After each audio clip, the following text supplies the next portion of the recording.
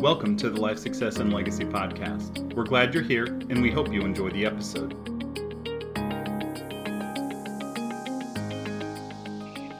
Hey, we want to welcome back all of our listeners to the Life Success Legacy Podcast. My name is Chris Bay, and I'm joined by the founder of Life Success and Legacy and mentee of Nelson Nash, Michael K. Everett. Mike Everett, how are you this morning? Good morning. Good morning. Doing fabulous. Hey, I think our listeners would probably like to hear an update as you have been recovering from shoulder surgery with the goal of being able to play golf this spring. Can you give us a quick update on that progress? Well, I've gone out and played 3 or 4 rounds. My emotional stability is probably at a 7 out of 10. Anybody who knows me knows that I love golf, and I'm not in full range of motion yet, but I'm looking into options that would heal this thing. It's really just a matter of getting this left side to where it's got a little bit more stretch to it. Okay. It's healed. It's ready to go. I just need to strengthen all the muscles and everything. So we're getting there. It's what they call old guy recovery. It doesn't happen the same. It doesn't happen the same at 66 as it did at 40. Well, that swing may not be back to 100%, but when you put on those polka dot knickers out on the course, man, you look good. Look good, taste great, less filling. All right. Well, topics we are into right now in our podcast series is questions that come up in boot camps, right? Mm-hmm. Yep. And a very common question. This is because we live in a world of financial information. Sometimes Nelson would call it noise. And there's a lot of risk involved. We think back through different crises, meltdowns, et cetera, housing, markets, all these things that are unpredictable. And so people come at these boot camps with questions and skepticism like, okay, how can this fall apart? What is the risk? All those kinds of things. So one of the questions that we want to address today as the umbrella is, how can my IBC strategy, my plan get messed up? Okay. We'll dive into a couple different things. We'll talk about how policies can be designed to help mitigate some of that stress. We can talk about some policy designs where it increases that stress because there's less flexibility, right?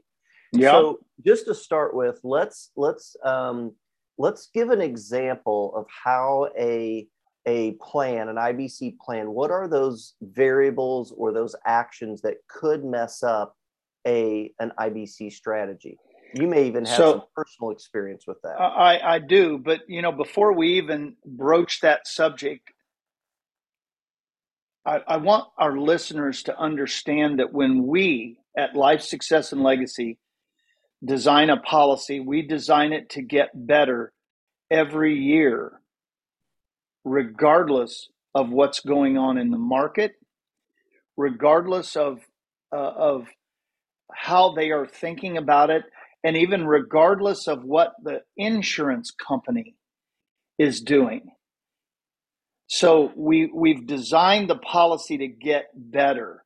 You were talking about the meltdowns in the market. Well, we're in one of those right now. Yeah. The market is it's in a crash mode right now, and it's not getting any better, even though we have a lot of noise out there that says it's getting better. But tell me your question again, because I'm telling you, I've got like 18,000 things going on in this brain. So one, you were just highlighting the fact that when we design policies for IBC purposes, which that's all we do, we're designing those for the long haul, where someone doesn't have to worry. It's going to get better and better. And oftentimes in our boot camps, people will say during a crisis like it is now with the market, they're like, what feels so great is that we don't have to worry about what the market is doing. We feel safe and secure with that, right? Yep. So now what we want to do is we want to unpack what are some examples of things people oftentimes think about or experience that could cause a strategy to struggle or fall apart? Well, one of the caveats that goes right alongside that is people always ask, what is the risk? Mm-hmm. And we always point to them, you are the risk. And then we have to kind of unpack what we mean by you are the risk. So when we design a policy, we design it for premium deposits.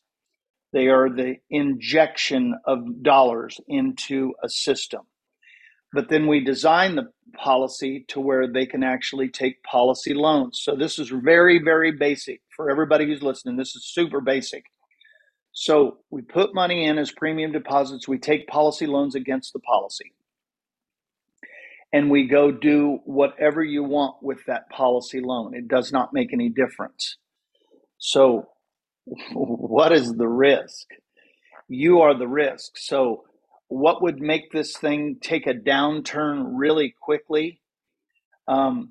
We always tell people, number one, if you don't pay the premium deposits, the growth that you're going to experience over time is not going to happen. The other part of that would be if and when you take policy loans against the policy and you choose to not pay those back towards the loan you've taken against the policy, it will affect the long-term growth. And a combination of those two together, especially early in a policy's maturity, when you're in the capitalization phase. So what I hear you saying is, when you're in the early years and you're capitalizing your policy, if you are not injecting new money into the policy, right? A huge percentage of our clients actually use loans against their policies, but there's a plan for that because of the loan repayment system. That's exactly correct. But if you are borrowing money against the policy to pay premiums, you're only doing the base premium, not injecting the PUA in the first few years. That's right. And you're taking loans against the policies and not paying back policy loans. Oh boy, it's a fire. That combination can make it very challenging. It will challenge the long-term growth of your policy for sure. Absolutely. So, one of the things that we really concentrate on for our clients is to have multiple meetings, at least during the first 1 or 2 years, so we can help you maintain the long-term focus of staying on the process and adhering to the principles that Nelson set forth in IBC. And I'm going to just talk about the first 3 real quick. Think long-term, capitalize generously, and don't steal from your system. And those 3 principles are in place for a reason, so we don't experience the same exact stress that we felt prior to doing infinite banking and utilizing it in our lives. Yeah. So there's 2 things I'm thinking about that I'd like to articulate to our listeners of ways that we mitigate that happening, where people, part of it is our education and our design, right? And then there is the ongoing coaching that goes into it. So let's talk about the design of why we design policies the way we do in an effort to mitigate, even if somebody, and you might be an example sharing your story, even in a situation where somebody does all the things we just talked about, that would be the worst case scenario, that would be a total nightmare of a storm for IBC, it still can work. Well, this might be a great time to share my first 2+ years of IBC. So and anybody who's listened to our podcast knows that I'm an overexcited guy. I read Nelson's book 3 times, decided I was going to do this. And then I looked in the checkbook and I realized I had no money. So I thought, in order to really get this thing going, I'm going to go down to the bank and I'm going to borrow money. because I can get this thing going. And I had a great relationship with my banker. And I went down and I said, hey, Pat, I need to borrow $33,000 because I want to start well, I didn't tell him what it was about, but internally I'm going, I need to borrow $33,000 from the bank because I've got something I want to do. And he goes, well, what's it for? And I said, I've borrowed a lot of money from the bank. I'll pay you back. I just need a signature note. So I literally borrowed $33,000. I went and bought 2 policies for my wife. And then I literally was able to realize that as an agent, guess what I get paid? I get paid commission. So I got commission on my 2 policies. And then I also had the availability to borrow against the policy. So when everything was all said and done, what do we teach our clients to do? We teach our clients to actually take a policy loan against the policy and go pay down debt. It's really that simple. And then go turn those debt payments back in policy loans. So I was going to be able to pay off literally 2 cars. Mm-hmm. And I thought, well, this is awesome. Well, when I got this money in my hand, now keep in mind, I'm brand new at IBC. I'm not just an IBC guy who doesn't really know what he's doing, but now I'm a client. Yeah. And you didn't have a coach. No. We didn't really have any coaches in the early stages of this. We were learning. In fact, There was only like 30 to 40 of us in the United States that were doing this at the time, 2005, 2006. So I got this money in my hand. I was looking at this money. I go, we should go on vacation. And so what did we do? We went on a 10-day vacation as a family. And man, did we have a great time. And I got back, and of course, I jumped right in. And remember, I'm doing all of this stuff brand new. I changed jobs after an 18-year career in the property casualty business. And I jumped into doing IBC full time. And literally, I'm out here teaching IBC, but guess what I'm not doing? I'm not doing what I'm telling my customers to do. Yeah. So we went through the first 12 months, and guess how many policy loan repayments I made? 0. Well, came to the second year and I didn't have any money to pay those $33,000 worth of premiums. I borrowed another $33,000 from the bank. There was quite a bit of hesitation from my banker, by the way. But I told him I'd be back within 2 weeks to pay down $20,000 on this now $66,000 that I'd borrowed. I actually told him what I was doing at that point. I thought he was going to come unglued, but that's another thing all in itself. So I literally came back, paid $20,000 down on the loan that I'd taken at the bank. And over the next 12 months, once again, didn't make one policy loan repayment. Now, we're talking about in this podcast, what can we do that would make this thing completely go up in flames? What is the risk? How can you screw this thing up? Well, come to find out now, I'm doing everything possible to goof this thing up. So I remember having a conversation with Nelson, and he literally said to me, and I'm going to kind of paraphrase my story because it can get quite lengthy. I said, Nelson, I've done everything wrong in the first 3 principles of I've borrowed money to pay premiums. I haven't really thought long term. I've capitalized this with borrowed money, and I have not paid one payment back towards the policy loan. I violated all 3 principles. Nelson said to me, he said, start making policy loan repayments today. And I looked at him and I said, it can't be that easy. He goes, try it. I literally, the very next month, I made my very first policy loan repayment. It was only $250. But there was a principle in place there that once you can kind of get your brain shifted towards this, realizing that this is your own infinite banking concept system.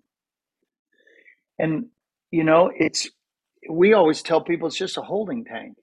It's a place where you put dollars. And literally, once I did that, there was something unbelievable that happened inside me. It took me then 5 years from that point to get to where I paid off, and this will sound like I'm making this up. I paid off $30,000 worth of car loans. I paid off the entire $66,000 at the bank, and I paid off $60,000 worth of credit card debt. Well, when you start paying off that kind of debt, you're shifting money. Remember, we always tell people this is outside debt, this is inside debt. The payments that I was making to outside debt at that particular juncture was about $4,000 a month. And I wasn't making $4,000 a month. So I was robbing Peter to pay Paul. But the bottom line is, once I made that shift, all of a sudden my system started to grow. And it started to grow exponentially because the dollars that I was putting in now were more than enough to pay the premiums, which is exactly what we teach our clients. If you'll put those dollars in, then we're going to show you how to get multiple uses of those dollars. It sounds difficult, but it's so simple. So I get back to some of the basic principles of IBC. We're showing people how to control a system, but yet we're building in a gigantic amount of freedom, but we're even doing better than that. We're giving them flexibility of how those dollars are coming in and out of their hands. So it's a journey. It's a learning experience. Well, but yet, one more thing. Mm-hmm. We share with people that we are an educational organization. This is not something that you can learn overnight because we have those ruts in our brain, and sometimes it's almost impossible to get out of those ruts. Okay, I'm done. And that's really the basis of why we do this podcast, is the educational piece. I think of our Life Success Legacy, I think of 3 phases. I think of education, which is our primary place. And sometimes it frustrates people when we take them through our process because they just want to get a policy in place. Yep. You know, let's do it now. Them. But we know from experience that if we don't go through the education process, like yourself, something down the road may come back to bite them. And we don't want that to happen. We want to build their confidence and their competence with their IBC system where they feel really confident with it. So there's the education piece. There is the policy design piece, which we'll come back to in just a second. And then there's the ongoing support, the coaching that we do. Yep. Those 3 phases are why, out of all of the clients that we have supported over the years, I think we have less than 5 who have actually dropped their policies. I know. Right? I know. It's pretty amazing. And that persistency in the life insurance world is unheard of. But it's because of those 3 phases that we focus on so much. So there's the education piece, and you kind of articulated, like imagine if you were your own coach back in the day, the things that you would have coached yourself to do differently. Secondly is the policy design. What I'm struck by is you did like the trifecta of how to mess up an IBC system. Oh, it's unbelievable. It was almost like you couldn't have tried harder to mess it up. And yet, do you still have those policies in force?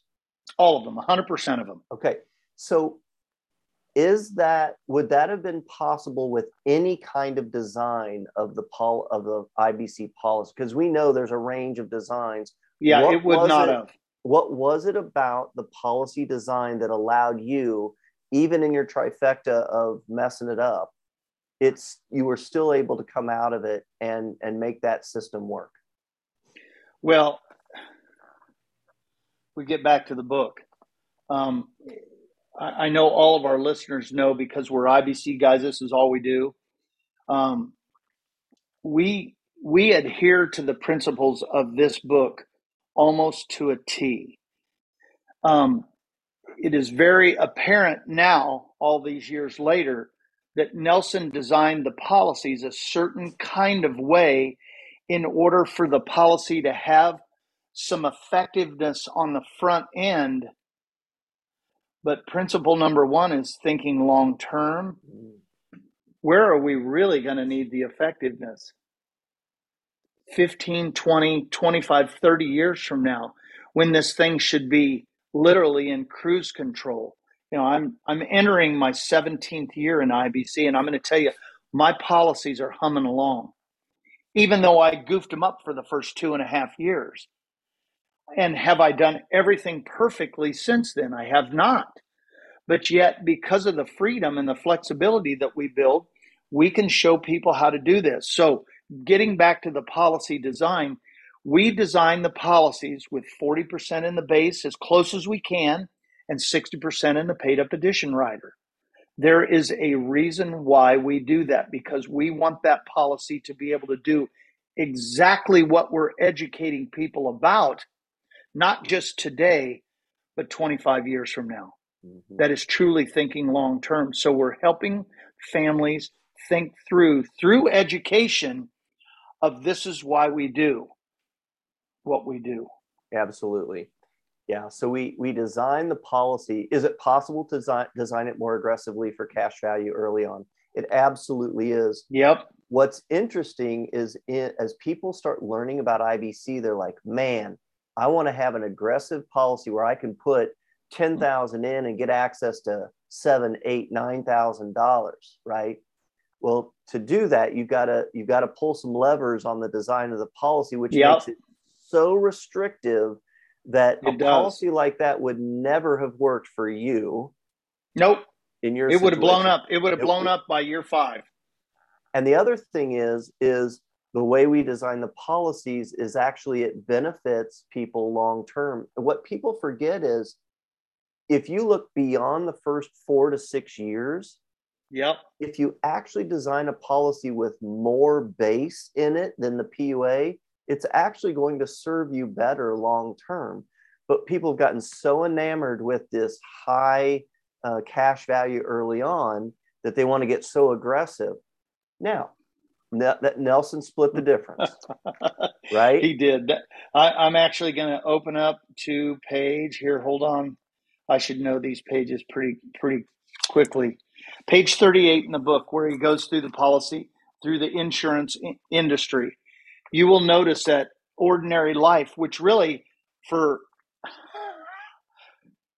210 years, that's the way they design policies. And it's only been in the last 30 to 40 years when Nelson discovered infinite banking that you could kind of play or re-engineer the policy to do what it does. So if you look at this thing from a long-term standpoint, and keep in mind, the life insurance industry has been in place for 260 years. They used to just plop all of the money into the base. There was a reason why they were doing that, because in the days of old, that's where these people had to put their money. They didn't have 401ks and pension plans and all of that stuff. They had whole life insurance. I mean, you go back to, even in the early 20s and 30s, the life insurance guy would show up to work on Friday afternoon when you got paid, and people would pay him in cash, and he'd take the money to the insurance company and go pay their premiums. So yeah, this is really done in a way that can benefit the client, not just today, but in the future years. And this aggressive design. So I love the way Mike Crawford says this, and I'm going to goof this up a little bit, but if you want something big on the front end, you're going to give up something big on the tail end. There are no deals in life insurance. None whatsoever. And so we want to make sure that this thing does exactly what we said it will do. And Nelson used to call it a marathon. It's a marathon. If you and I are going to go out and run a marathon, we're not going to go out this afternoon and run a marathon. We've got to get in shape. Mm-hmm. So that means we have to run a half mile. Then we need to run a mile, and then a 5K, and then a 10K. We got to get in shape. That's exactly what IBC is about. It's about getting in shape, because everything that we've learned in the financial world, and I say this in our webinars, is based on lies and deception. And what we do is we uncover the lies as quickly as possible so people will understand the deception that we've all bought into in our financial world. So as people go through our 3 tiers, through the education process, through taking a look at their financials, doing the dream conversations, that we're designing the strategy to accomplish their goals that they told us they want to accomplish, and then our ongoing coaching to help them not mess it up, right? Yeah, right. And if things happen, somebody gets laid off, they need to replace a car, we're there to support them to think through those things. And the design of the policy allows flexibility to even withstand someone who borrows money for premiums, doesn't make any policy loan repayments. That's right. Borrows money for the second round of premiums, and yet you still have this policy in force, right? Right. It's still a tool that you're utilizing for your own system. Yep. That's good stuff. So I think we have addressed the questions like how can my plan get messed up, and the built-in flexibility based on the design, the education that we focus on, and then the ongoing coaching. Is there anything around this, any last comments or anything that you want to say to the listeners about how can it get messed up and the flexibility and the coaching and everything that we All right. So I'm going to take an aggressive line here. Okay. How can we mess this up? So let's just say somebody goes through and they were able to inject some dollars to get it started, and they borrow the money and they go pay off some debt, and they start to make policy loan repayments. There is a thought process that we paid off all this debt. Now maybe we could go ahead and do this again. And if you come on board with Life Success and Legacy, and we've showed you how to utilize this thing, and then you go out and get into debt, whether it be a car or a pool in your backyard, or I don't care what you're spending your money on, we're probably going to end up having a little bit more of a open conversation about this. It may not be quite as much fun as it was prior to becoming. we call the pre-client time a dating time. Yeah. Well, once we become a client mentor, we're married. And for anybody who's married, they know that when you say I do, things change. So we want to help people through the ongoing coaching know that we are really on their side. But yet, if there's some decisions made to where they've made some unfortunate decisions to get back into debt, the conversation will change just slightly. Yeah. And it'll be in a more aggressive mode. But I think of it from a sports standpoint. We had coaches growing up, right? And you remember that one coach that did all the hooting and hollering at you? What did we think about him at the time we were in junior high or high school? We didn't like him. Now let's go forward 20 or 30 years. What do you think about that coach today? He yelled at you because he saw some potential in you. He yelled at you because he wanted you to be better at what you do. He yelled at you because he knew that some of the things that he was going to say to you would then spill over into your life personally, not just on the sports field. And so there's a reason why we're going to do some hooting and hollering if things are going to happen, because we want you to win the game. And a lot of what we've learned in our financial world is not set up to win the game. No. Well, great stuff as always, Mike. I love, we've joked about this before, when you tell your story about all the things that you did to tear apart your first policies, it used to drive me crazy. But the truth of it is, as my wife says, what it does is it demonstrates to people that you don't have to be perfect. Yep. And IBC can work for you. It really can. Yeah. So thanks for being that example for the rest of us. You bet. Goofing it up and making it work. To our listeners, thank you for joining us. We will continue to go through some of the questions that we get asked during boot camps. One of the things that's helpful to us, if you give us a thumbs up and download and make comments as you engage with our podcast, we'd appreciate that. If you don't want to do that, that's fine too. We're still going to be here, but we appreciate you all joining us. And we now have people listening to us, I think, in almost every single state in the United States.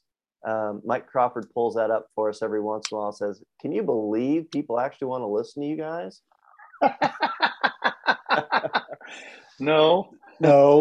So thanks, listeners. We appreciate the feedback that you give us. And those of you who reach out, I just got to meet a gentleman, a farmer from Nebraska, who's been listening to our podcast while he's on the tractor, reached out to us, and we started a conversation. So Thanks for listening. Thanks to all of you who support us and reach out to us. We'll keep the information coming to you. Thanks so much. We'll catch you next time.